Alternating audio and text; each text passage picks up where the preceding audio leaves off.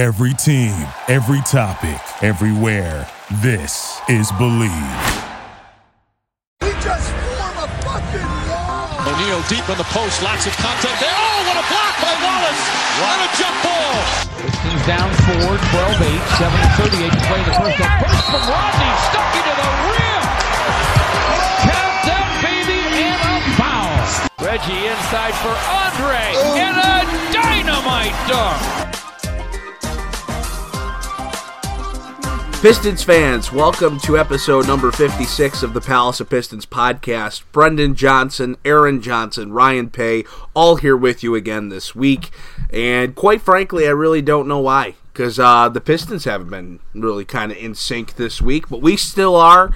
But I just need to say, I need to get this off my chest. This is Aaron's fault. This is 100% Aaron's fault.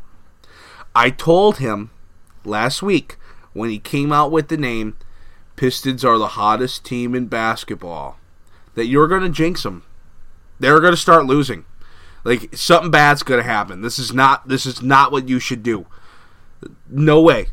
The last time Aaron put out a title, the Pistons are the best team in basketball, implosion began. December and January happened. So I told Aaron, don't do it. Don't do it, man. Don't do it. And he said, Brendan, what are you talking about? No big deal. They're the hottest team in basketball. Put it out there. And a couple of A complete nosedive? Complete nosedive. Blowout losses to playoff opponents. And we still sit in the 7th seed. We still got a 3.5 game cushion separating us from the 9 seed. But a couple of real tough games for the Pistons, Aaron. Yeah, definitely not my fault. I'm not on the court. Strike that from the record. Plays.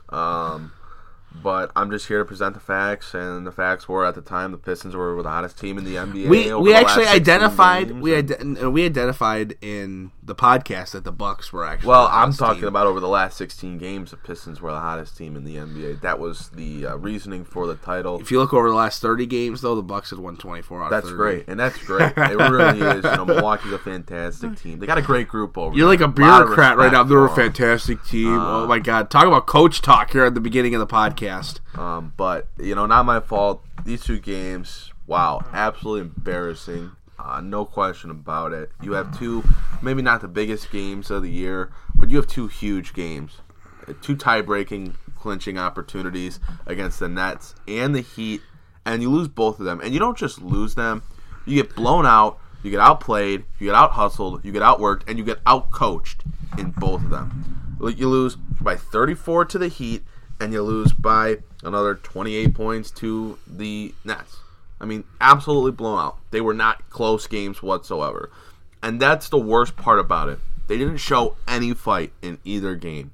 And that really bothers you as someone that's watching this team and has been with them through the good and then the bad in December and January. Like the really, really bad in December and January. For them to then go on this hot streak and get to this point where they're at and just lay an egg in back-to-back big games, it was really, really frustrating. And it's disappointing because those games could really come back to bite them at the end of the year. This race in the Eastern Conference is a lot closer than I think people think. Detroit was ahead of Brooklyn. After they lost to Brooklyn, they fell behind Brooklyn. Miami's right there with Detroit. They're only 2 games back. Those 2 games can change really quickly. The Pistons could drop 2 games really quickly. The Heat can win games really quickly. The Heat are a pretty streaky team. They have some wins where it's like, how do they win this game? But then they lose some games where it's like, how do they lose this game? They're a streak away from jumping over the Pistons in the East. And then you have Charlotte and you have Orlando, who you should be able to hold off. Charlotte's really taken a huge dive lately in the negative direction. But Orlando's still there. Orlando's 32-38. If they can go on a little bit of a streak themselves, they're right there in the playoff hunt. They're in the playoff hunt, but they're right there fighting for that 7th or 8th seed. So Detroit just can't afford to fold now. And it's really upsetting to see the way that they played in the past 2 games. And it's not just on the players, because I think Dwayne Casey did not have them prepared whatsoever to face his own, which is a whole nother issue, because I don't understand how you aren't equipped to play against his own when you play the Brooklyn Nets, who run the most zone defense in the NBA. I don't know how you're not prepared to see that. And then you go into Miami and you play even worse against his own. So 2 games where everything that could have went wrong, and all the faith and all the positive energy that had been building up around the Pistons was just absolutely shattered. I looked at my Twitter feed last night before going to bed, and I didn't even look at my Twitter feed. I looked up the hashtag Pistons on Twitter, and a lot of tweets were just like, Pistons are doing this. They really thought they were going to get the fans back, and they play like that.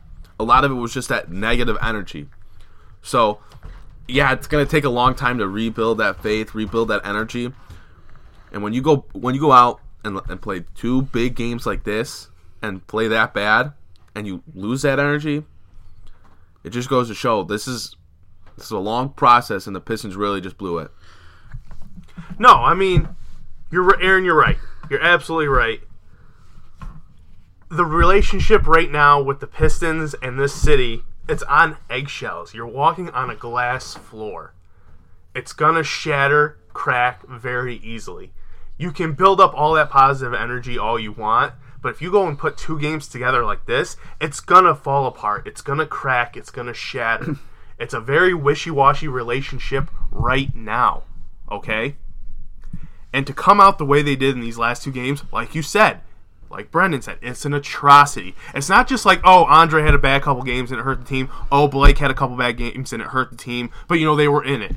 Nobody on the team played well. The whole team in general was a disaster. Dwayne Casey, like you said, Aaron, was outcoached in both of them. That's a disaster.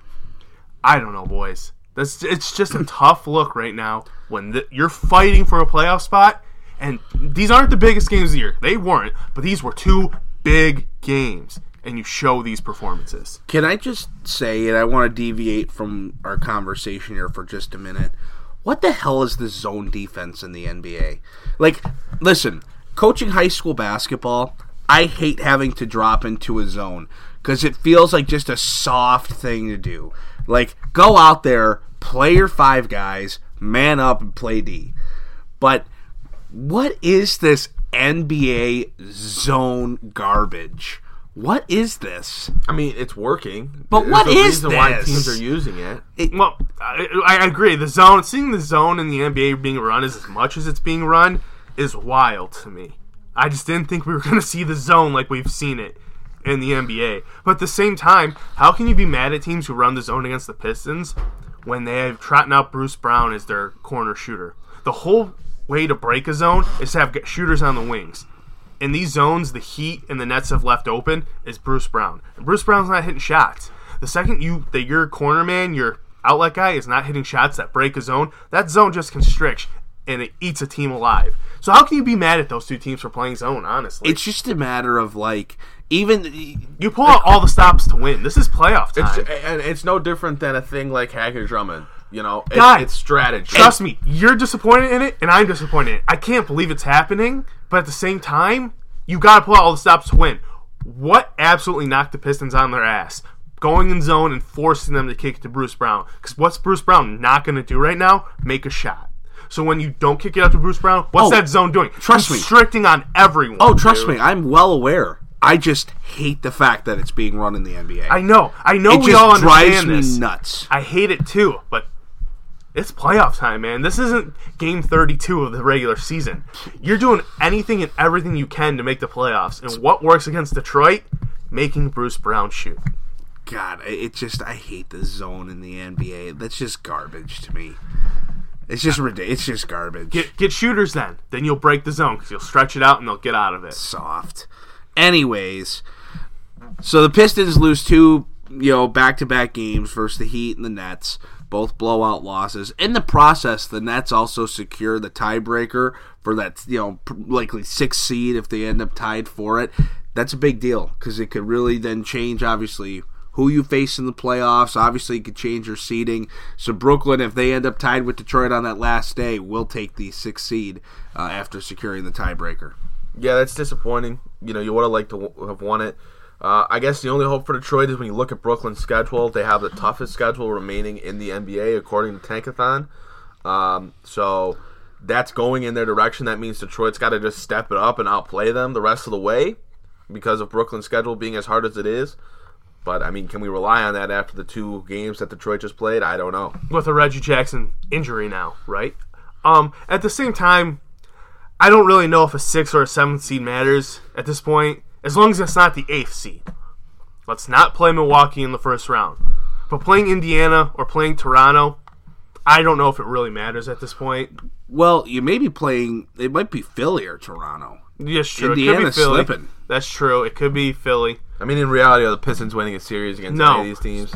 And I guess what's more compelling? Wow, Aaron just calling it. Calling it like he sees it. I mean, he's not wrong. No, it's just what I've been saying all year. Well, I just can't believe Aaron's finally on the same page with that. I was never saying the Pistons were going to go off and win a playoff series. I mean, come on. I need to pull up the old archives. Oh, no, we'll say this. Just before the season started, I was on Aaron's side. I thought this team could win a playoff series. We thought this team was a 4 seed, bro. That's what we thought this team could get to. We're clearly not. Ceiling 6 seed? I just wonder who said that. I wasn't saying that the Pistons... I never said, in the position the Pistons are in now, that they were going to win a 6 seed. Beginning of the year, when everything was, nice and chill, and I thought the Pistons could fight for a 4 seed. No, here's the problem. Yeah, they had a shot. Here's the problem. If the Pistons had been playing the type of basketball that they were playing, recently, the style. I'm not even talking about being hot. I'm talking about running more pick and roll. Pistons would be in a battle for a 4th seed right now, because they wouldn't have had December and January happen to them. It wouldn't have been that bad. You're telling me, but the way it happened, you're telling me they'd be 15 games above 500 had they'd be at a plus 14 had they run the pick and roll off the rip. Not a plus 14, but they'd be hovering around that, not around it. No, kind of close to it. I think they would be, because they wouldn't have gone as 7-18 in December, or there was some record. What did they go into December and January? I don't even know. It was so bad. I don't know. Was it 11-21, 11-22? You find out. I believe it would have been completely different. I mean, not head and shoulders. Hey, there would have been 22-11 or whatever it was. But it would have been better. They'd be more close to the 5th seed, and then maybe if a team's playing like that, more bounces go their way because they're more confident. But obviously, we were wrong because they didn't play that way. Mm-hmm. I'm just saying, the style of basketball has changed for the better. 9-21. 9-21. It wouldn't have been that bad. It wouldn't. I agree with that. It wouldn't have. I'm not saying they would be a plus 15. It just wouldn't have been that bad. But anyway, that's water under the bridge because it just doesn't matter. Yeah, right. At this point, what's the point? What's the point of even talking about it? Yeah, what's the point of even talking about it? Let's just move on from that. I just had to identify. We get it, Brent. You like to be the pessimist of the show. You like to be the grouchy pessimist. Old guy. Hey, it's called realism, folks. It's where we sit today. Because I'm a realist. How did I know that line was coming? Oh, my God. Well, let's just dive back into these losses, though, a little bit more of... You kind of look at the whole bit. I mean, I think the zone defense was really the biggest killer of the Pistons and forcing Bruce to be in a position to have to shoot the ball more than he's comfortable and more than he should.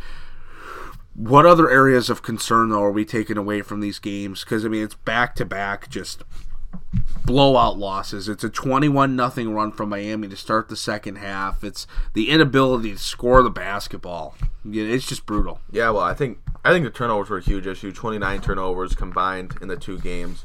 And, you live with turnovers that are part of the game. It's going to happen. But some of the turnovers Detroit had were just flat out ridiculous. Flat out just, we don't care right now. I mean, Riot Owens-Kurucs picked off the Pistons 4 times in the Brooklyn game. And, a lot of the turnovers were, entry passes to Blake Griffin so he can start his post-up play. And they didn't work. And that's, some of them are on passers like Wayne Ellington, who doesn't know how to pass, doesn't make a good pass. And then there's other times where Blake just doesn't go out and go towards the pass. You got to go towards the ball when it's passed to you. Then you have plays like Don Maker, not knowing how to use his hands yet, and he turns the ball over. Turnovers were a huge issue, and those are things where they really just can jumpstart momentum for the other team, and that's how games get blown away and taken over. Rydon's crew, from the beginning, brought all the momentum to Brooklyn from picking off Detroit and picking off Blake Griffin. And that momentum just kept piling up and piling up and piling up, and Brooklyn was just able to build on it and run away with the game.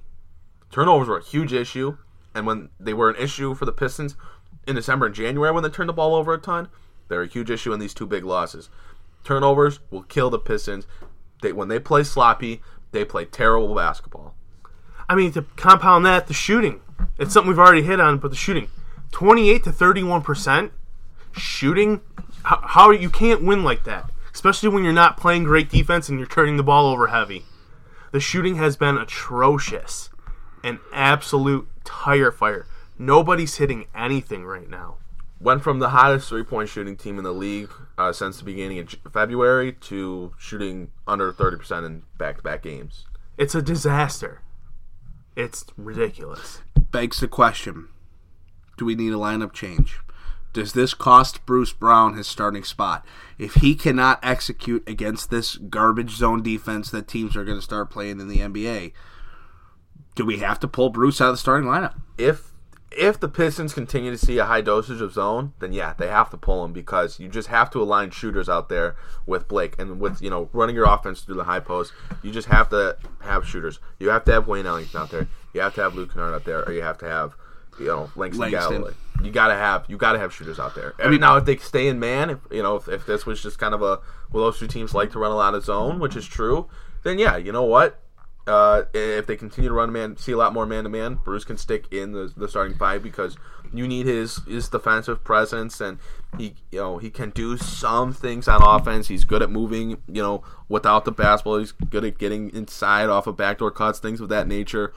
But against the zone, he just is too limited, and we saw the Nets just target and force the Pistons to give the ball to Bruce Brown up top and make him make a play, or give the ball to Bruce Brown in the corner and make him shoot the ball. And Bruce Brown has been shooting 25% from the three-point line this year. He's not going to hurt you from there. So if they continue to see the zone, they just got to maximize the shooting out there. They got to get their best shooters out there, and that means Bruce has got to take a seat on the bench. He's almost unplayable versus zone right now. I mean, if a team lines up and they're not playing man, it's almost like before the jump ball, Bruce! Or like soon as, if you ever seen like the Coach Hines videos, when the jump ball, they drop into zone. Timeout, right away. You gotta pull them. Off the rip. I'm not in disagreement, just because it was really bad. The offense was just so bad. Mm-hmm. And I guess what you could say in defense of Bruce is, no one shot the ball well, which is true. I mean, Langston Galloway was a combined 4 of 16 in these two games. Mm-hmm. Luke Kennard, and he was bound for that. He had made 15 straight threes. Anytime somebody hits a high like that, or almost, what do you get, 13? 12? 13 was a record. He airballed the 3 at the time. Okay. Anyway, only to make the next 2, and then to go. I absolutely love. I didn't love it. I just thought it was I thought it was so funny how hyped up the Pistons got that story to be. They made it sound like that record was like they brought on the guy that Terry Mills was in studio. Yeah, everything, dude. They made it such a big deal. They played that storyline up so much. And then Langston goes out and airballs it right off the bat. Desperation. Anyways, now you're just being an ass. Well, no, but realist. I agree. We know Dwayne Casey wants to go with lineup, and he doesn't want to remove Luke Kennard from that bench unit because they need the offense. But if this zone defense is what we're going to continue to see, you have to make the change. You have to. Luke is just a better offensive player. Not only shooting, but going to the rim right now and finishing, and getting other teammates involved in passing. And against his own defense, when you're playing man-to-man, your touches are going to go to the top of the order for Andre, Reggie, but against the zone, it could go anywhere. They're going to be much more distributed, because it's going to be whoever's more so open in a catch and shoot situation. Yeah. I mean, we saw Wayne Ellington get a ton of shot opportunities, because in his zone, it's you just gotta get it to the open man. It's not really about your best player. So that's why I think, you can start Luke Kennard and it be, well, he's not going to get lost in the offense because as long as he's, moving around, finding the open gap, once he gets it, he can shoot. Yeah. Well, the other thing you could do, too, is just stagger the lineups a little bit, where Luke starts, maybe go to Langston for a little bit with the starting group, so that you can kind of get Luke in a little bit earlier with the second unit to have him play kind of like that middle ground spot, and then you keep him in the game down the stretch fourth quarter with your starting five. There's ways to get creative and maneuver around that to put your best shooters on the floor and to keep that second unit strong, because I think that's important as well. You can't let that second unit take a nosedive because, quite frankly, that's been huge in the Pistons' recent success. Yeah, and the thing is, this is another problem that I want to talk about, and I get that Thon Maker's really a tweener between a 4 and a 5, but the Pistons bench unit of Ish, Luke, Langston, Glenn Robinson III, and Thon Maker was playing really well. They had a really nice net rating since becoming the go-to bench unit for the Pistons. And for Zaza to just come back in and get right back in the rotation, I don't think Zaza's a beneficial player to this team. He's not. He's terrible. He is so bad. He doesn't rebound. He cannot move. He cannot defend on the perimeter. He cannot finish inside. I just don't know what he brings to the table. His mentorship is great when he's sitting on the bench. He does not belong in the game anymore. He doesn't bring anything to the team like you're saying. I would rather just throw Thon Maker into the fire because Zaza doesn't stop anyone. Put Glenn back in. Like you said, the front court of Glenn and Thon is much better than whenever it's Zaza and his partner right now. It just is. Zaza's bringing nothing to the table. And Thon can at least try to alter shot to the rim. Zaza can't get off the ground. And then Glenn, he hasn't shot the ball real well, but hypothetically he can shoot. And I know that's kind of just a weird thing to say, like hypothetically he can shoot, because you could say that about everyone. But in previous seasons, Glenn Robinson III shot the ball pretty darn well. But he also can get to the basket. He does a nice job of cutting to the rim. And we saw that him and Ish started to kind of build a nice little connection with Glenn cutting the basket, Ish diving towards the rim and just dropping it off to him. And that was a nice connection starting to build. And for Zaza to come back, and he just doesn't bring anything. He doesn't bring anything to the table. And the bench's numbers have dropped with him back in. Yeah, they have. I'm in complete agreement. You're not going to get any disagreement from me. How can you go back to him when this team was, especially the bench, was riding high with the way it was with Ish, Kennard, Langston, Glenn, and Thon? How could you go away from that when it's just so frustrating? Zaza, like you said, can't get off the floor. He's not rebounding anything. Even when offensive rebounds come right to him, instead of grabbing it, what's this nonsense of him tipping it back right now? What is he doing? He's hurting you on offense, on defense, everywhere right now. I'm tired of it. Get him out of the game. Even Hassan Whiteside was like taking it to Zaza. I know. Burying him. It's bad. It's bad.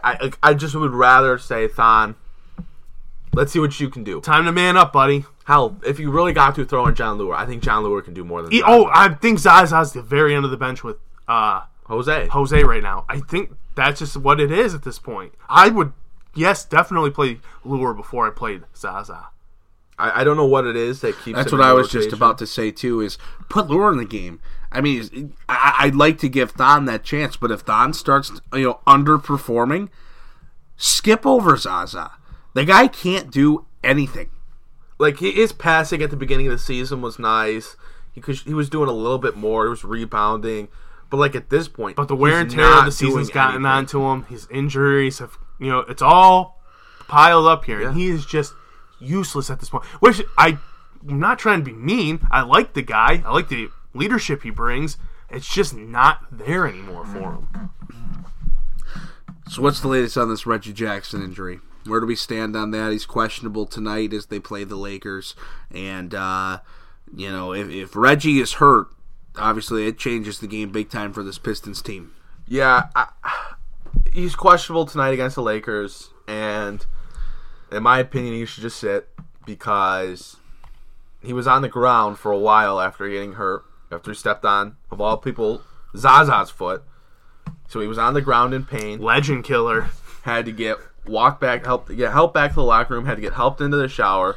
He left the arena on his own power, which is a good sign. He didn't have a boot on, he didn't have anything like that, but there was a noticeable limp.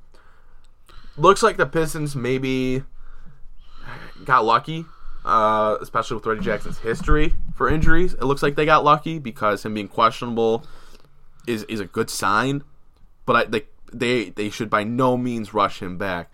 And what they should be doing is they should be calling up Isaiah Whitehead from the Grand Rapids Drive, and they should be bringing him up to play the backup point guard minutes, or to just start him and have Ish continue to work off the bench, because we do not need to see Jose Calderon back on the floor. No, we don't. Not at all. You also have Kalen Lucas, too. They went out, and in the middle of the season, they went out and they brought in Isaiah Whitehead and they brought in Kalen Lucas as point guards in their development system to bring up in a situation like this. Now they need to actually do it, unless they're planning on playing Bruce, Kyrie, or Svi in some minutes at point guard. Yeah, give Kyrie some minutes at point guard. Why not? They could, but I don't know if they're really looking to give a guy that hasn't really played point guard. I don't really know if they're looking to give him minutes at this point of the season. Isaiah Whitehead should be in the NBA. He bullies people. He's got a really big frame for a point guard, 6'3", muscular, can shoot it. He should be in the league, and he can provide the Pistons with a little bit of something, and I think he can do it more so than Jose Calderon could. Well, I think a lot of people could do it better than Jose Calderon could. At this point, if Whitehead was going to come up, wouldn't we have already heard the call up? Probably. And that's probably not what's happening. And that's worrisome. Calderon's playing tonight, and I hate that. I hate that so much. He's either starting or he's coming off the bench. And that's if either Jackson one doesn't play. And that's if Jackson doesn't play. I don't think he will. Which I don't think he will. I agree with you there, too. Why rush him? Let his ankle heal. Let him be fine. Don't rush him back. You don't need to hurt him even worse. I'll be at the game tonight. If Jose Calderon does get in the game, I may get escorted out. I may throw something, or scream some profanity. I'm kidding. I wouldn't do that. Wow. I have class. Wow. But I will be showing your true colors, Brendan. Infuriated if I see Jose Calderon step on the floor tonight. I think there might be boos at the LCA if he gets in tonight. With all four people there? Yeah, with all four people there. There's a lot of people that bought tickets to this Lakers game, but now that LeBron's might not be playing, this place will be packed tonight. I've heard from some people that this is the most sold game for the Pistons. Oh, trust me. It was supposed to be because they were going to see LeBron as a Laker. Right. LeBron's not playing tonight. It's a back-to-back. And then they have a Sunday noon game or whatever it is, early afternoon game. He's not playing tonight, you guys. There's just no way he's playing tonight. I hope he does. Someone told me this is the highest grossing regular season game in Detroit Pistons history.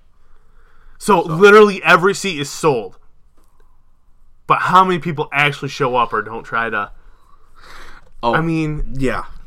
Knowing LeBron's not playing, Lonzo's not playing, Brandon Ingram's not playing...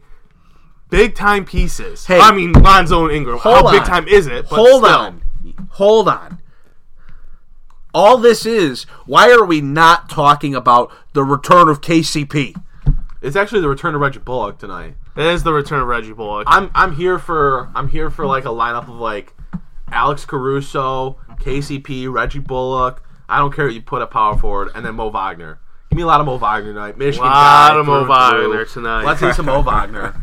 A lot of Mo Wagner tonight. Didn't he put up 22 and 6 or something the other night? He might have. Hey, I'm more worried about Bullock going for 30. Watch. I mean, it's the curse of Detroit, man. Watch him come in and just go ham. There's some Pistons fans I know that'll be excited to see Reggie Bullock tonight, and there's somebody in particular who made a comment to me, and there's no way that I will mention this person's name and even give him that kind of spotlight.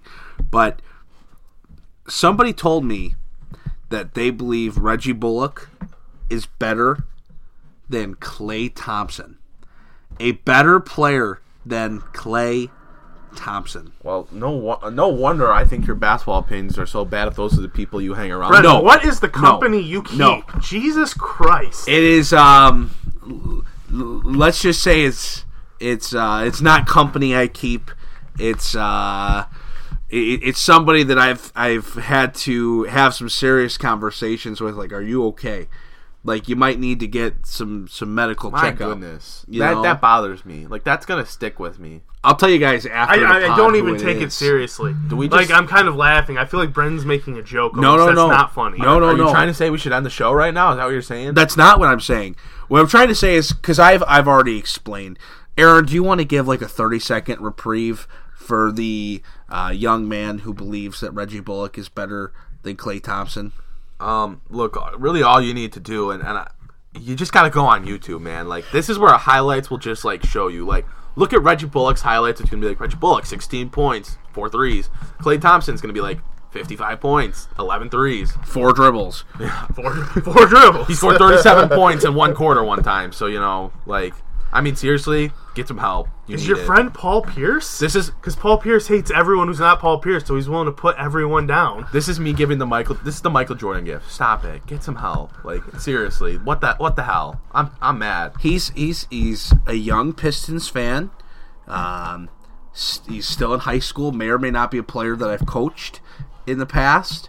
So, anyways, the group of people listening, they'll know who I'm talking about. Your penance is to subscribe to the podcast, like it, and review it. That's your penance. I think that's already done. Well, then we gotta have some serious talks. Yeah, you haven't learned anything from me, that's for certain. But moving on, I just wanted to put that out there because it crossed my mind, and we needed to address that because it's been bothering me. It really has. What else is bothering me? The back-to-back losses, the blowout losses, that stupid zone defense. Stupid. Can we talk about this for a second? Yeah. The struggles of Blake Griffin? Because that's where I was. Okay. Wow. That's All right. like good. Because I really feel like we should hit on this big time. I felt like this was going to dominate the pod, and here we are 30 minutes in. Haven't talked about it yet, which is surprising because the Blake Griffin struggles are a problem. Big time. Aaron, you want to fill us in on the stats you have about it? Yeah, so Because I know you have stats. Yeah, I am. I'm the stats guy of the podcast. But Blake, in the last 5 games, really, I mean, you could look at his last 2 games where he's averaging under 12 points, shooting like 25% from the field. But in his last 5 games, really in his last 15 games, his numbers are pretty much down across the board. But his last 5 games, he's averaging under 18 points. He's shooting about 45% from the field, which is kind of on par with where he's been. It's still a little bit lower than what he's been at most of the season. But on 6 attempts from beyond the arc per game, shooting just 30%. So he's taking more threes, and he's shooting at a horrible clip right now. And that's unsettling. He's averaging over 2 turnovers, but most importantly, he's a minus 5.7 right now. That's his net rating on the court, minus 5.7. Yikes. So he's not playing good basketball right now. It's apparent on both sides of the court. He's dead tired. He doesn't move. He can't move. He can't contest shots. He's not going to the rim. Same things we were saying last week when we said Blake needed a rest. It's just more and more apparent that the dude is beat right now. He's played more games this season already. The season's not even done. He's played more games this season than he has in a season since, I believe, 2015. So that's 4 years ago. He's posting a career high in usage. So the dude needs a rest. This isn't rocket science. It's not just he's going through a slump. He's going through a slump because he can't move. Like, he's dead tired. Look at him out. He's not. I don't want to say he's not trying because that's not true. That's not Blake That's Griffin. not. But it looks like at times he's not trying because he's so tired. You can see the fatigue. He's not going for the ball on passes as hard. He's not getting up as well on going when he goes to the rim. Like you said, he's shooting a horrible clip from 3. It looks like he can't even get his legs into it. The dude Every 3 is short. Every 3 is short right now. The dude is tired as hell, man. We get it. Trust me, we get it. We're in a playoff race. How can you sit your guy when you haven't secured a playoff spot? And it's not like you're a 3 or 4 seed. You're at the bottom, 7th seed right now. It's close. But he's so tired that it's hurting the team right now. How can you expect to win when your best player just gives you 40% every night because that's all he has in his tank? It's tough. It's a tough situation to be in, and Blake's never going to be the guy to say, "Hey, I need to sit out a game or 2." He's never going to be that guy because Blake is a gamer. Blake is a hard worker. He's never going to say, I need to sit. But Dwayne Casey needs to go to him and say, we need you to rest for a game or two. We got to trust our guys to carry us for a game or two while you get, yourself just in a little bit of a better physical condition. Take a few days off to just rest yourself, rest your body, so you can come back and bring that juice back that you were playing with when we were still, losing, we were still struggling, and you were carrying us through his games as much as you could. It's just tough because it's such a tough position to be in. You never want to be in a playoff race and be like, we got to rest our star player. But he's hurting the team right now. Mm-hmm. It's so obvious, and it just hurts because at some point you've got to rely on your other guys to carry it for a second. This guy, dude, he was being used so much in the first 45 games. It was absurd. Of course he's tired. And he's not taking any rests. How many games has he set out this year? 2. That's what I thought. Or 2 or 3. 2 or 3. 2 or 3. 2? 2 or 3. It doesn't matter. It's 1 game difference. That doesn't matter. For a guy who has not played, more than 55 games or whatever in a year, in 4 or 5 years, to have this high of usage and to be playing this many games, I feel like it's just common sense. It's irresponsible. To not give the guy some rest, to not help preserve his body, it's irresponsible. I mean, you see around the league, it's happening more and more where guys get rest, especially, the stars, they get rest. And I know Kawhi Leonard's a severe case of load management. That's a severe case. But around the league, stars get nights off because it's about preserving them. It's about keeping them fresh. And I get with Detroit, you're kind of worried about them being able to survive without Blake Griffin because, now with this Reggie Jackson injury, we don't know the situation with that. We don't know if he's going to miss a week, if he's going to miss any games at all. But I don't know if you can really trust the team around Blake to get the job done. And I get Andre Drummond's been playing better lately, and Reggie's been okay. Luke's been shooting a hot ball. But past that, is there enough talent to go without your star player and get the job done in a game? Listen, because any team can win on any given night. All it does is draw back to conversations we had of, are you happy with the direction the Pistons are going and where this team currently is? We're still missing several pieces. And if you can't survive 1-2 nights without Blake Griffin, you can't get by a depleted Lakers team tonight, for instance, without Blake Griffin, then you don't belong in the playoff conversation. I mean, at some point here, very quickly, I feel like the rest has to come. Why couldn't you sit him tonight against the Lakers, play him against Toronto, and then sit him against Cleveland? And because after that, you've got Phoenix, right? Sit him back to back. Right. But then after Phoenix, you've got Portland, Golden State, Denver, Orlando. That's that stretch Portland, we talked about. 2 Indiana games, Charlotte, and then Memphis and New York. That is a killer stretch down the... That is a killer schedule down the stretch where he's not going to be able to rest. These weaker teams outside of Toronto, obviously, that you're playing coming up, Lakers, Suns, Cleveland, this is it. This is the time. Because after this, it's go time for them. I've actually kind of changed my stance on that.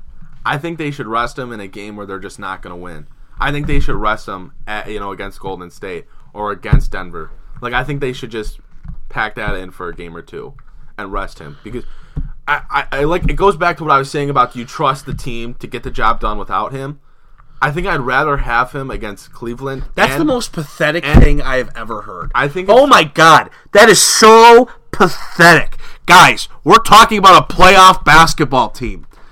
If Blake Griffin can't take a day off against Phoenix or Cleveland and we can't go get the job done, then blow this thing up. This is terrible. If they can't go and get the job done versus one of the bottom 5 teams in the league because Blake Griffin's taking a rest, then fire everybody. Screw this whole operation. It's done. Forget about it. Blow it up. That is pathetic. Okay, so as I was saying before Brendan decided to jump in. That's terrible. You rest Blake Griffin, or you play Blake Griffin in the games that you just should win, so you get those wins. Just make sure you get those wins because it's so much easier to lose a game to Golden State when you were going to lose one with or without Blake Griffin. You know, you're in Golden State. You're not going to beat Golden State there. You rest Blake Griffin. You make sure you get the wins you're supposed to win because it's going to suck if you rest them against Cleveland and they lose, and then they go to Golden State and Blake plays and they still lose because they're going to lose at Golden State, or they're going to lose against Denver. I don't think I see your reasoning. I understand your reasoning behind that. I don't think I'm on board with that, though. I think I'm on the train that this team needs to be able to beat the Lakers, the Cavs, the Suns without him. Like, they should be able to beat those teams without him. So you can see what this team's made of and try to gut out some wins against these better teams. That's also a better opportunity to then see what your guys without Blake actually have. If you're just throwing in the towel, what happens is you get down by 20 in the first half, and then all of a sudden you start resting Andre, you start resting everybody else, and nobody else actually gets anything out of that game. Your guy should be able to play a bottom 5 team in the league and win the game if Blake Griffin's not on the floor. Otherwise, this is a total dumpster fire. Okay, but you got to look at more so than just their overall record because we did the same thing with the Bulls. The Bulls were a competitive team, and it took Blake heroics in the first game to get the job done against them. But since Kevin Love's return, Colin Sexton's been balling. They're playing better basketball. Phoenix has been one of the hottest teams in the NBA with wins against Golden State, with wins against other teams. They've been playing really good basketball lately. That's what we've come to. So huh? we're just facts. They're playing better basketball. You know, you think teams were looking at Detroit in December and January, and they're like, "Oh, this is a terrible team. You know, we can just look past them." But now in February, they're playing some of the best basketball in the NBA. Teams go through streaks, Brendan. It's not just as simple as, oh, their overall record 60 games in the season is bad, so they're just a bad team. When teams are playing good basketball, when they're riding a wave, when they're riding a streak, when they get healthy with a guy like Kevin Love coming back, when a rookie starts to get his momentum late in the season in Colin Sexton, it's a different ball club. Cleveland's 3-6 in their last 9 games, by the way. But they're playing more competitive. Look at how many wins they have in this season, you know? Kevin Love is coming back and he's playing really good. Can the Pistons really afford to rest Blake Griffin? Who the hell is going to guard Kevin Love? You're going to have Glenn Robinson guard Kevin Love? You're going to have Tom Aker guard Kevin Love? I just can't believe we're having this conversation. I'm mind-boggled that we're having this conversation. Here's a repercussion. Here are the repercussions of absolutely getting blown out and blowing those games against the Nets and the Heat. The Nets and the Heat, excuse me. If you win those games, you've created a separation, at least between you and the 8th seed. So maybe the 6th and 7th seed, I get that's a hustle, but it doesn't matter as much because you feel more comfortable in the playoff race. You could rest Blake Griffin tonight at that point against the Lakers, play him against Toronto, and then sit him out against Phoenix or Cleveland. You could pull that move. But since you decided to go out and get absolutely blasted by those two teams, you've lost ground in the standings, and you can't pull that move anymore. I mean, that's how important those two games were. The Pistons, I mean, if you want to look at records, the Pistons had a better record than the Heat, and they should have beaten the Heat, and Blake Griffin played. No, we're not talking about a potential playoff team. We're talking about two teams vying for the number 1 pick in the next draft. Okay, and those two teams are playing better basketball as of late. Like I said, the Phoenix Suns have really good record as of late, and they've beaten Golden State, and they've beaten other competitive teams. They've beaten NBA teams. Any team can win on any given night. No, I understand what both of you are saying, and I get your points. I agree. And I agree kind of with both of you. It's a weird spot to be in. I'm just saying, I don't know. I feel like this is it, man. Like this stretch right here, because the final stretch after the Suns, you got to lock in for playoff mode, man. You really got to lock in. Those are tough teams. We've seen Detroit as a really bad basketball team win a couple stupid games that they shouldn't win. I think that's what you point to when you look at them beating Golden State, for instance. You know, it's not like Phoenix was the better team in that game. It was just a stupid win versus a team they're fired up to play that they see several times a year. I don't know.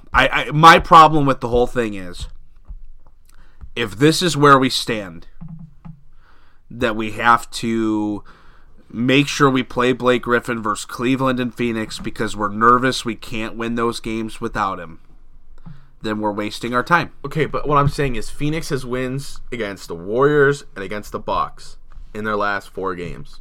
Like, that's just a team that's playing better basketball.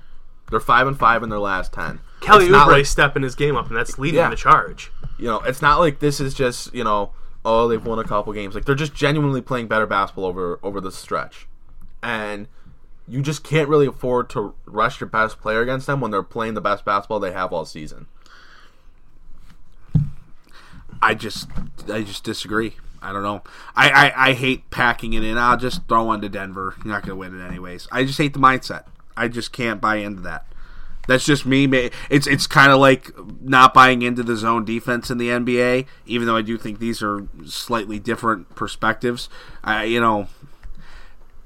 I will forever stick on the page of, I don't care how good a basketball Cleveland or Phoenix is playing right now. They're still significantly less talented than you. They're significantly worse. They're nowhere near as good of a basketball team than you. Yeah, they've rattled off a couple nice wins. But if this is a Pistons team that wants to compete in the playoffs, it has any shot of ever doing anything important, and the whole reason that we are bought in on this team rather than blowing it up, I will forever believe that you should be able to win that game. Without Blake. Well, let's not even talk about resting Blake until we know Reggie Jackson's going to play. I mean, honestly. Honestly, you can't go without Reggie and Blake. If Jackson's hurt and misses time, Blake's not resting. I don't know if I agree with that either. I really don't. Listen, I know you got to get to the playoffs first, but guess what? If you don't get Blake a little rest, either the guy's going to get hurt himself or he's going to be utterly useless in a playoff series. And then it doesn't matter. I don't think there would ever be a situation where the Pistons are without Reggie Jackson and they rest Blake Griffin. I agree with you on that, Aaron. I don't disagree with you. I'm just saying I don't agree with the philosophy. I don't think we're going to change any minds here today between us three. I think we're all kind of setting our way on this. So let's just flip gears for one final thing real quick. How about those teal unis Blake's trotting out on Instagram, bro? Blake! Wow, yeah, he did put that out. Let's lighten the mood a little bit. Let's lighten the mood a little bit. Let's have a little fun. Because this pod's not... I thought this pod was great, but in general, the feeling we have right now sucks about this team after these last 2. So let's lighten the mood. These teal unis, bring them back. Come on, Blake. I know you have that pull. Yeah, I was just going to say, you have that pull. I know you run this franchise now. Bring these teal unis back as the alternate. We need this. I will shell out money for a real one. I'll get the real version of that jersey. Aaron's willing to drop $250 on a Blake teal. Wow. I won't go get the fake one. I'm just kidding. I'm definitely gonna get the fake one. But I would actually consider buying the real version of one of those because those are absolutely gorgeous. You better be careful what you say and don't say. Everything you say is on record. It can be used against you. Don't dangle this fruit in front of us, Blake. Don't let this be a joke. This needs to be real. Yeah. We need teal alternates. We have been advocates of this for forever. Pretty much since the teals went away, I've been an advocate. That was when I was like 10 is when the teals went away. That was a long time ago. Yeah. They went back to the red, white, and blue. And I've been an advocate of having that as a backup uniform. Bring it back. I need it. One other thing I wanted to share was... join a couple Pistons fan groups on Facebook, and those are some interesting communities there. I just wanted to give them a shout out. Being in there, we're going to be, sharing our content in there. But there's a couple of them you can join. The official Detroit Pistons group, 6.5 members, 6.5K members, and then you got Detroit Pistons Central. 6.5 people. 6.5 people. Who's the half a person? And Detroit Pistons Central. So want to join those Facebook groups. There's some great discussion in there. I've only been in them for a few days personally, but I think they're another cool thing to have, and you get to see the pulse of the fans around Detroit and around this team. But going back to those teal jerseys, man, bring the teal back, and while we're at it, let's bring the red ones back too. Let's get the going to work era Reds. Those are the 2 alternates, man. I'm telling you. Let's get not those this back. Motor City, not the grays. Like, I don't think the grays are terrible. I don't think the grays are terrible. I just don't like the black ones. I don't like the black ones. But if you're only going to be allowed so many uniforms, I think the teals and the going to work reds. Yeah. Those are beautiful jerseys. Oh, and the teal, I mean, like, the fans are clamoring for it. Like, you will sell those like hotcakes. We're not calling for an overhaul. Like, go back to teal and orange and white. Because the regular home and aways are great. The Pistons are red, white, and blue. That is their colors. But as alternates, those teals are fantastic. Bring them back. Are we all, Brendan? Are we in agreement here? Yes, We're all in 100%. agreement. Wow. Hey, can we get a round of Right, applause no, for seriously. all being in agreement on a topic? Like, wow. I that's mean, let's just special. talk to him personally. Blake, we know you listen. We know you've heard our stuff because I've called you out a couple times on things, and you've gone and done it. I know you listen. Don't dangle that fruit in front of us. Give us the teals, buddy. We need them. Ryan, can you do one other thing for me? Can you call a 50 burger for Blake tonight? Because when you call those out, that's kind of happened. Dude, when I do call out for 50 burgers, I mean, he might not hit 50, but he goes for like 46, 44, and puts up 12 boards. I don't want to do that to him because that could get him hurt with how tired he is right now. So I won't put that on him. Wow, so Blake Griffin may struggle tonight, but He's not going to struggle. Blake's going to go ham tonight, dude. He's going to put a show on. He's tired of this losing streak already. If it kills him, he's going to go hard tonight. Maybe that little Mo Wagner, Reggie Bullock, KCP zone will just F him up. Jesus. F him up. That's what it's going to do.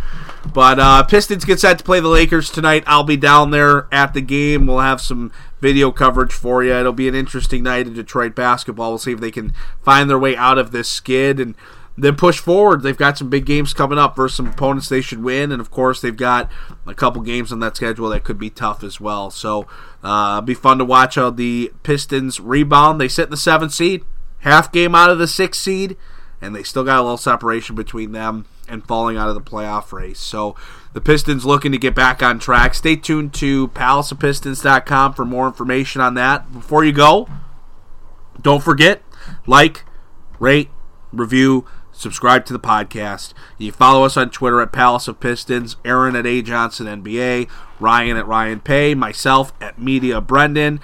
Check us out on Instagram, Palace Pistons. We're on Facebook, Palace Pistons, the Facebook page as well. So give us a follow, share the content. We're continuing to grow, and even if the Pistons are getting cold, we're staying hot.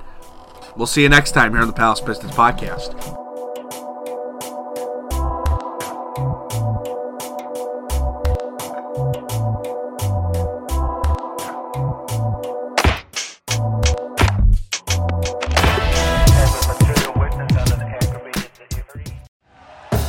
Thank you for listening to Believe. You can show support to your host by subscribing to the show and giving us a 5-star rating on your preferred platform. Check us out at Believe.com and search for BLEAV on YouTube.